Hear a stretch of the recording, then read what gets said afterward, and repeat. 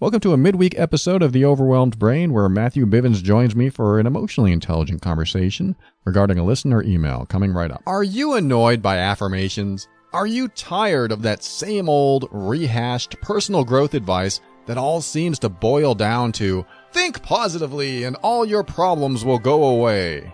If affirmations feel like lies and positive thinking feels like denial, then I want you to get ready.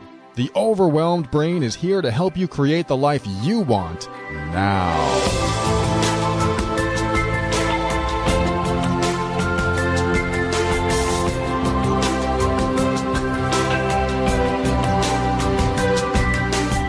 Hello and welcome to a special midweek edition of The Overwhelmed Brain. I am your host, personal empowerment coach, Paul Coliani, and I am here to help you increase your emotional intelligence, strengthen your self-worth and self-esteem, and empower you so that you can make decisions that are right for you. Everything that we talk about on this show is our personal opinion and is meant for informational and educational purposes only. Always consult your physician or psychiatrist or any medical professional before making any changes to your medical or psychological treatments. All right, like I said, we have Matthew Bivens here today. He is with the Having It All podcast. I'm just going to go ahead and play the conversation that him and I had. It's about someone who doesn't lock the door. There's more to it. So I want you to stick around and listen to the conversation and just pretend you're right there in the ambiance of the coffee shop that we're in. This is one of those midweek shows that it's a little more relaxed and a little less formal. Stick around. I think you'll enjoy it. Here's Matthew and I now.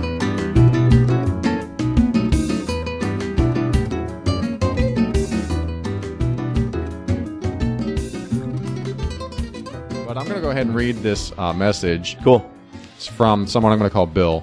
And Bill says, I've been binging on your show recently prior and going into a breakup. Let me read that again. I'm going into a breakup that I'm currently going through. Okay, let me read that again. Take 3. Let's see. He sometimes people write these things a little differently, and I got to figure out how they wrote it. Yeah. I'm just going to read it word for word, and I'll have to correct it as I go. I've been binging your show recently prior and going into a breakup that I'm currently going through. Okay? We are spending time apart for a buildup of reasons. But my question is related to your one podcast on failing the challenge. My girlfriend, or ex now, as I'm learning to cope with this, is a survivor of workplace assault. She has trust issues and strong sensitivity/concern regarding her safety. Early on, both of us found out that I don't lock our front door with an absolute consistency. I prioritized it, but it wasn't as high of a concern as it was for her. Per her request, I tried to develop habits to have the presence of mind to make sure the door was locked. I worked on this, trying to set habits. Despite this, on and off for a few years, I would slip. I would get distracted, and I would forget to lock the door. There were even cases that I would forget to take the keys out of the door. Each of these instances, she would be alarmed and convey to me how it troubled her.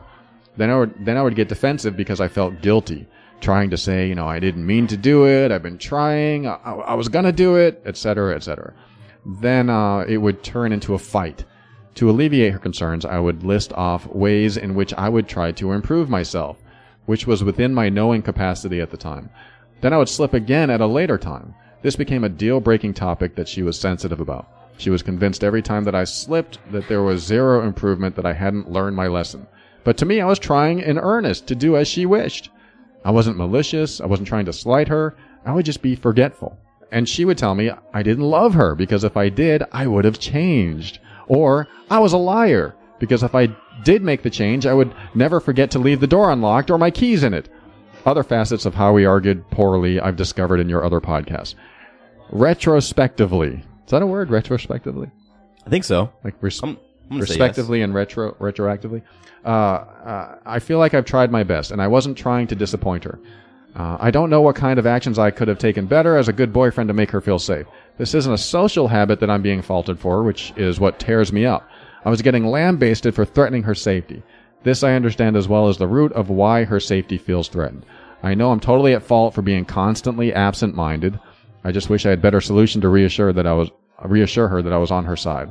And I felt guilty for messing up, and I wanted to make sure I kept putting in the effort to make her feel safe.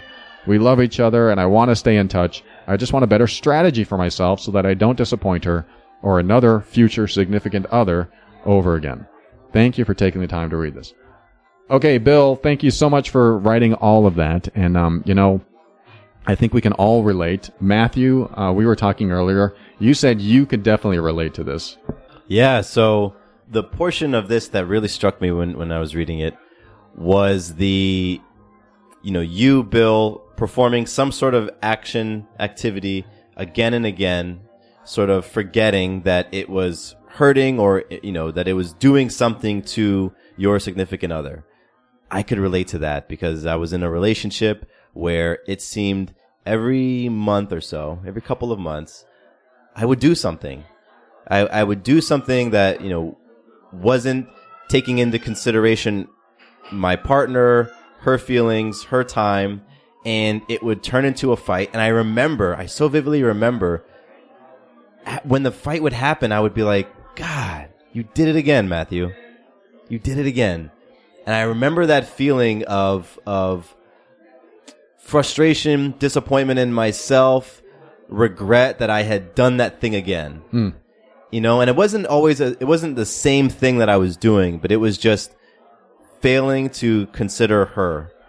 And then I also remember, this was at a point in my life when I was doing a lot of journaling, and I remember writing in my journal multiple times, if you do it again, she's going to leave. Wow. And I remember going back and reading that stuff. So, Bill, when as Paul was reading your letter, that really struck me because I was like, I've been in that, that type of situation personally. I think we all have. I think we all said, damn it, I just did that thing that he or she didn't want me to do again. Yeah. I did that with my girlfriend when we first moved in together, when I moved into her place. And she wants her dishes stacked a certain way. She wants the dishwasher stacked a certain way. It was a lot of, I don't want to say demands, but demands on my consciousness. To be consciously aware of how somebody else wants things all the time, when you yourself, if you don't have it together already and you're just trying to keep your own life together and trying to keep things going for you, and now somebody else wants that too for them, and you have to be conscious of both your stuff and their stuff, it can be demanding. Absolutely. Now, with that said, in my opinion, it's not really an excuse. It's really something you can't say like, well, I got a lot of stuff going on in my life, so I don't have time to think about locking the door. I can't even think about that. You're lucky I shut the door at all. Yeah. Because that would be harmful to the relationship. One of the things that comes up for me, and I may question you on this, Matthew, is when something is so important to your partner, what steps, what effort do you make to make it just as important to you? And, I look at this as like when I was married. When I was married, I did a values exercise with my wife. I wanted to find out what was most important to her about a relationship. And what came up for her was feeling safe. And it's right in line with what's going on here. She didn't have a workplace assault, but, she could have had multiple relationships or family where she couldn't feel safe. So when she goes into a relationship, she needs to feel that safe feeling to feel comfortable, to be able to be loving, and to be able to be supportive and nurturing. For her to be vulnerable means that she has to feel safe. So if you are not able to meet that number one need, that number one most important thing, or something high on the list, if not number one, number two, then what's going to happen is nothing else will seem to work, or nothing else will work. It just will not pan out. So the idea that, Bill doesn't lock the door, and he said one thing that I underlined here. He goes, I listed off all the ways I'm trying to improve myself. That means nothing to someone who wants the door locked. Who wants just the one way. Who just wants that one thing. Yeah. So having the, if you can meet that one important thing, that changes the entire relationship. Now, there's more to say on that, but Matthew, when I talk about trying to meet the most important need of your partner, where do you think you went in your mind when you were forgetful? Was it just absent-mindedness? Was it something that you know now that looking back on that relationship, I think there was a couple things going on. I think I definitely had attachment issues and self-worth issues, which kind of created this interesting cocktail where I was very attached to her, but I didn't feel like I deserved her. And so I believe for myself there were some elements of using the phrase self-sabotage is a little strong, but I may have been intentionally, subconsciously compromising the relationship because I didn't feel like I deserved it. That's a very interesting way to look at it. Because, when I think back to my own situation, I think about yours as well, Bill. I'm thinking, okay, the locking of the doors, or, in my case, the sending of the text message when I'm going to be late coming home or something like that. They are quote unquote small things. They are things that make sense, right? But for me, I just did not feel like it was very, like she was important enough or it was important enough. And there were elements of me understanding that if I don't do this, it's going to create something. There's going to be a consequence if I don't do this one thing. And then not doing it and saying, it slipped my mind. Like, it might have slipped my mind, but there's still a part of me that knew that I probably should, reach out or whatever it was at the time. So I don't necessarily think it was conscious. I don't think I was I was out to end this relationship. But there was a part of me that was just picking away at that foundation because it confirmed my lack of self-worth. I mean, that worthiness thing. It would confirm it. And at the time, I was more interested in being right than I was in being happy. So a particular example where you didn't maybe text because you were late, I mean, what does that have to do with wanting to be right? Was that like a control thing? Was that a... I think by me not texting, it would mean that there would be another blow up around me not being considerate for her. And because there was a blow up, the relationship wasn't going well. I'm not supposed to have good relationships in my life. It just confirmed that I'm not worthy. So you would confirm that you were right in your own mind. In my own mind, yeah. Got it. And then I'd go about these ways of making that happen. Got it. There's a dog in the coffee shop. Yeah, they allow dogs in coffee shops in Georgia. That's funny. So this brings up the question. As you were talking, I thought of this question: is how is this rough? This brings up the question: how does this behavior benefit you? So this is kind of rhetorical for you, Matthew, but if you're forgetful, if you're absent-minded, if you know something is important to your partner, and you keep forgetting it, because I tell you what, if something is so important that your partner is packing their suitcase and walking out the door, you're going to remember that moment. Absolutely. You're going to remember that moment, and you're never going to cause that problem again. It's like there's something that burns into your mind. Typically, I don't know if it ever happened to you. But I tell you what, no, she left. Oh, so you didn't even have a chance. Yeah, no, there was a tipping point.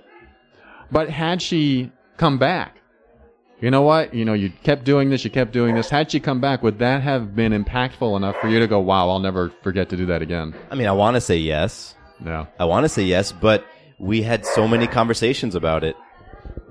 It wasn't as if I was surprised when it ended. And so, it makes me think, Bill, with your situation, and this is the question that you're asking yourself, I get it. Why is it a challenge? What is it about the locking of the door? She's told you that it's linked to that traumatic event. It's doing some serious, damage to the relationship. There's a reason why you're forgetting. Well, I think that is right in alignment with thinking about how does this behavior benefit me? Even if you can't answer that directly, consciously, just think of an answer. How does this behavior benefit me? Let's just say that, let me try this on. I keep forgetting to lock the door. My girlfriend gets mad at me. And I keep forgetting to lock the door. And, sometimes I do, sometimes I don't. And she finally corners me. Why do you keep forgetting? You know this is so important to me. Why do you keep forgetting?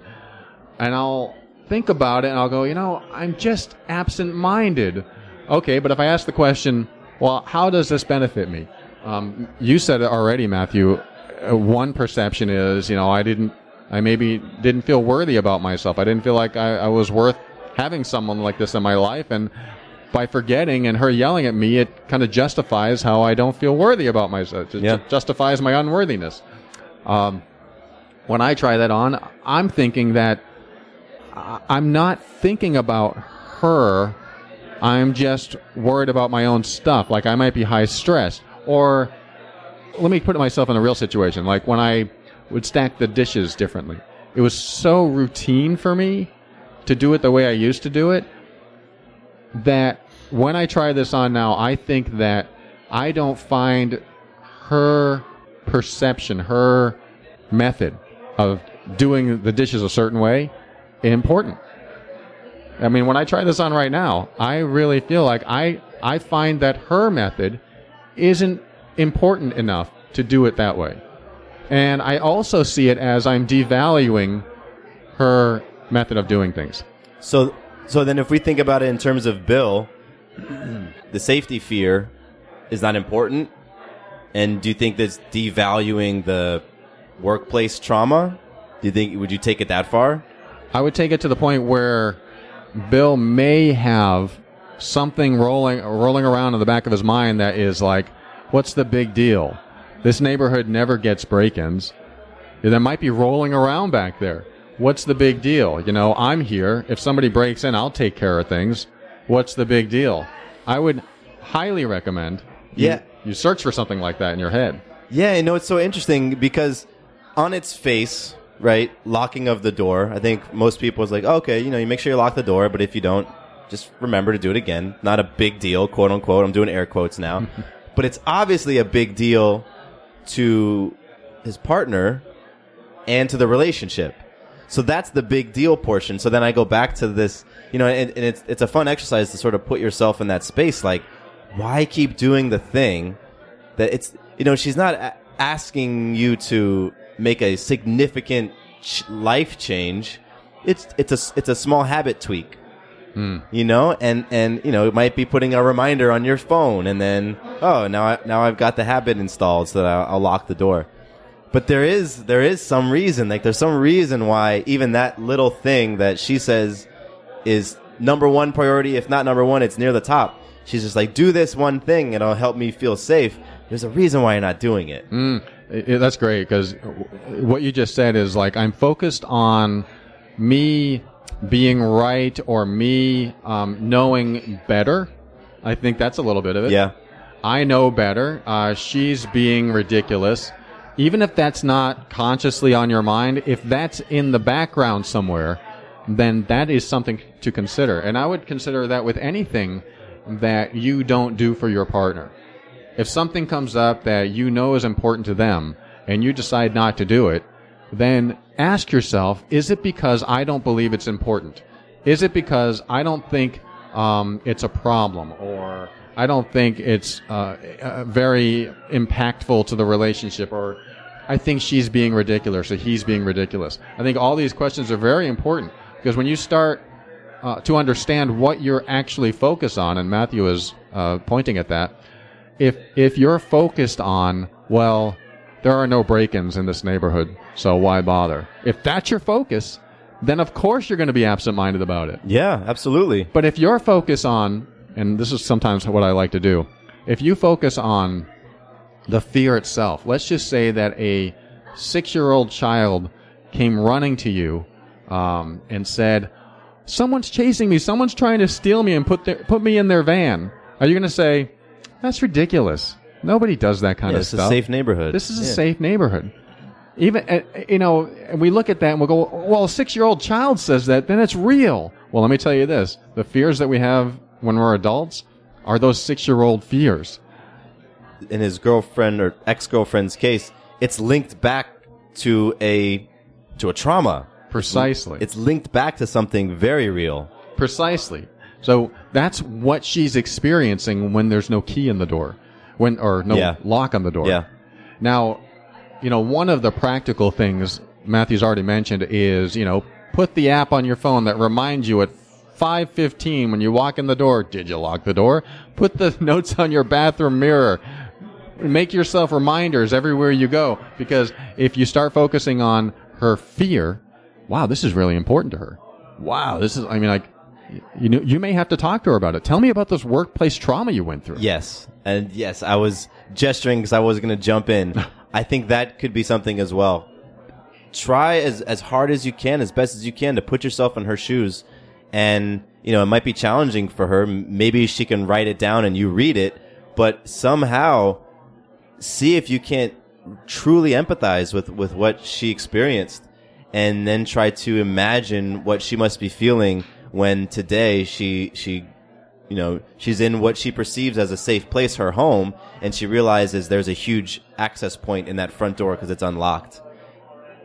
That might shift something within you, if you truly are able to put yourself in her shoes, see what that experience was like through her eyes, and connect with it on that emotional level. It's a great exercise. As soon as you do that in your mind and you imagine, okay, if I was in that position and someone did this to me at work, well, first of all, I would act differently. But let's just say that you were helpless, or you felt helpless, or you didn't feel powerful, I should say.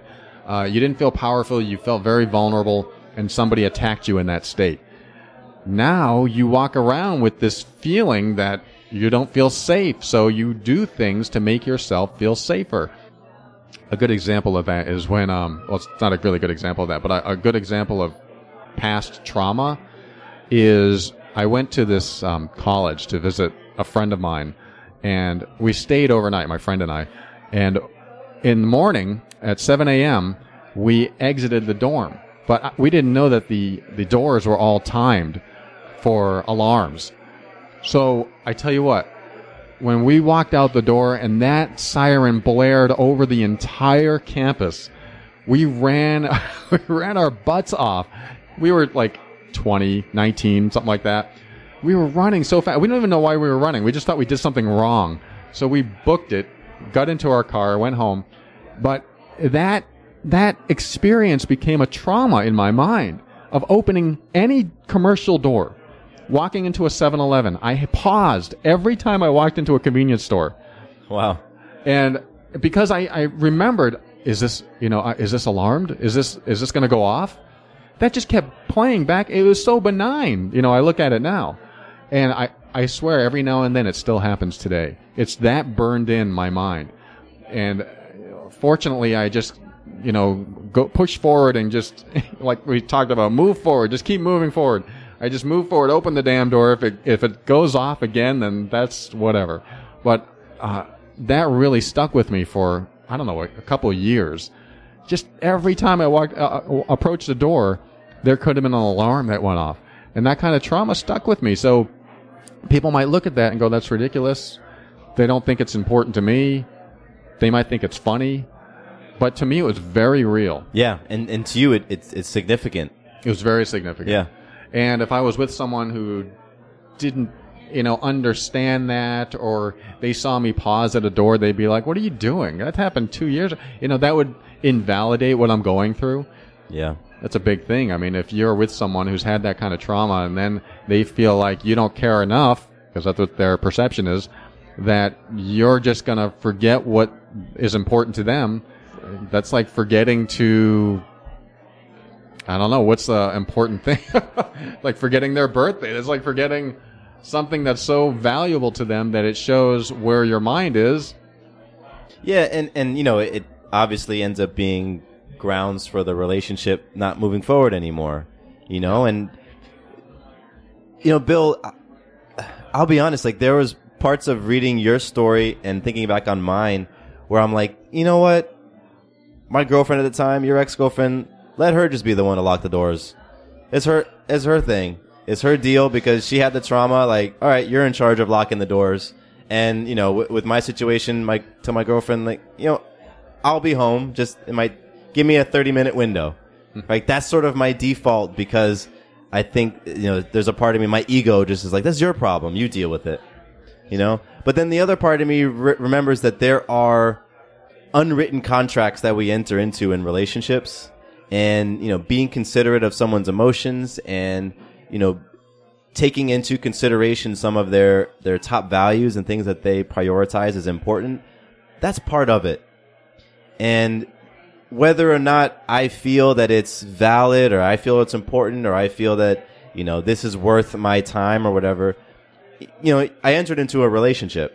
And if I don't feel like, validating that person's whatever it is, then maybe, I don't need to be in the relationship. Like, that's sort of, like, that's what I'm coming at right now, Bill. That's part of what comes with dating this person right now, at least, because who knows, that she may be able to heal fully from the trauma and not be triggered by an unlocked door. But for right now, that's part of it. It's clearly part of the experience. And so I think it's, it comes with it. And I like to use the analogy of picking up a stick, right? You pick up the front end of the stick and you get what's on the back end. This just seems to be something that's on the back end. It's part of it. So, I say, make that, whatever you need to do, make that little shift, that mental shift, that habit shift, to start prioritizing those things. And like Paul has said, when you start doing that, the relationship there's gonna be some changes. I think there's gonna be some improvements by prioritizing her more and more. And, when she goes to check the door to see if you've locked it, it's locked. And now she has that feeling, that reassurance that, okay, Bill gets me. Like, Bill's looking out for me. And I think he wants that. It's just that he's focused on something else. He's focused on maybe that it's not important, like we were talking about earlier. He's focused on there's no break-ins in this neighborhood, so why bother doing that? And then his secondary thought is, well, she wants it, so I guess I'll do it. When you make that secondary, it starts to degrade and deteriorate the relationship. And Matthew said it well, where you get into a relationship, that's one of the functions in the relationship, is to, how do I show up for my partner? How can I fulfill my partner's needs? What are his or her needs?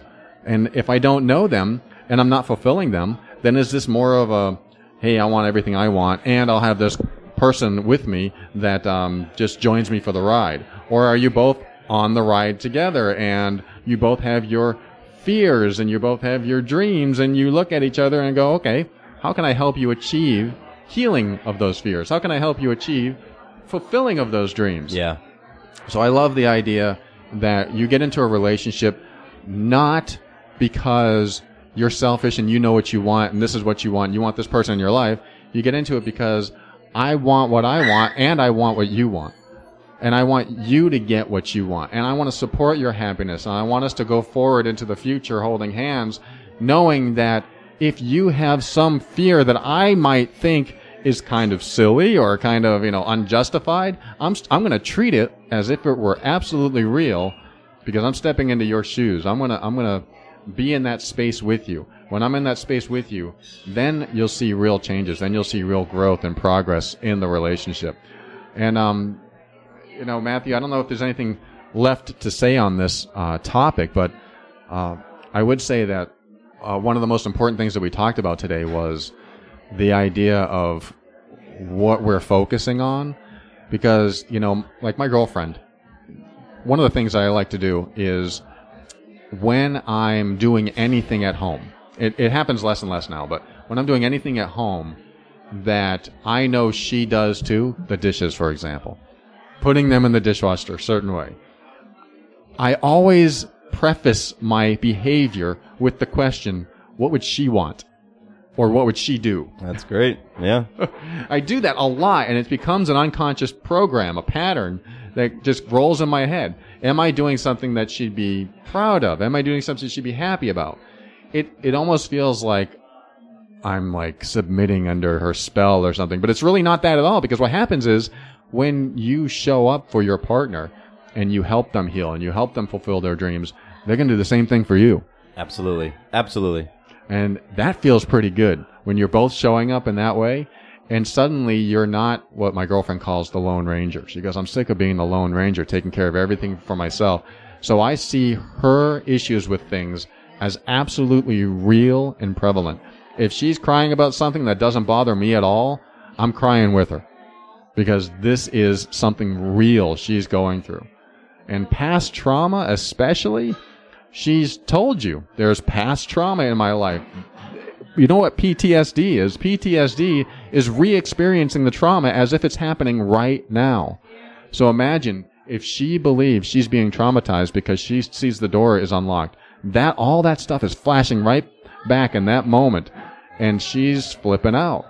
So I think it's important as you go forward, Bill, is to, Matthew said it best, empathize.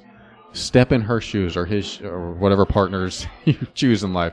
Step in their shoes and really experience what they're experiencing. Imagine it. Once you do the imagination or visualization process in your mind starts to develop new ways of thinking and figuring stuff out. And how would I be in that situation? That's sort of like when I ask people, okay, you're in a bad relationship now. How is it going to feel in 1 year if nothing changes? When you do that visualization, if you're in a bad relationship today and you imagine yourself what it's like in 1 year, you're going to have some interesting thoughts come to mind, and you might actually have some changes in behavior. So that's my final words, Matthew. I've got... So we actually had to change our venue because we ran out of space on the card that we were recording on. So now we are outside in a parking lot in a dark alley. No.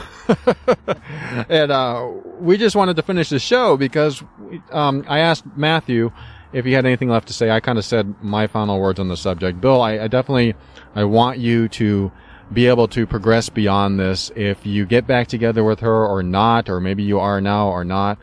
But my primary thing was all about, what you're focused on and empathy. And Matthew may or may not have the same comments there. But I'm going to give the mic over to Matthew and let him give you his final word. Yeah, my big thing, Bill, is, if I were in your shoes, I would really try to just put yourself in your girlfriend or ex-girlfriend's position. Really try to understand what it is she's feeling when that door is unlocked. What is she feeling about her safety? What is she feeling about you? And truly just do your best to empathize and see if there's any shifts that come as a result of that. Thanks, Matthew. Thanks for joining us today. This is The Overwhelmed Brain. I was with Matthew Bivens of the Having It All podcast and the other podcast, Doing It at Home.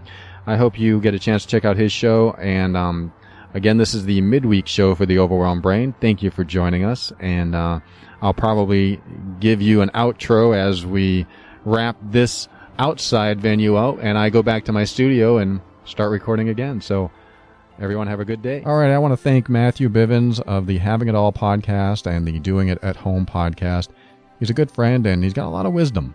So I really appreciate when he comes on the show and helps me tackle topics that I know there are multiple angles to. And I think we hit this one pretty well today. So thank you for joining us. And I just wanted to let you know to keep your mind open so that you can step into your power. This will help you be firm in your decisions and actions so that you can create the life you want. Always take steps to grow and evolve. You are powerful beyond measure. And above all, and this is something I absolutely know to be true about you, you are amazing.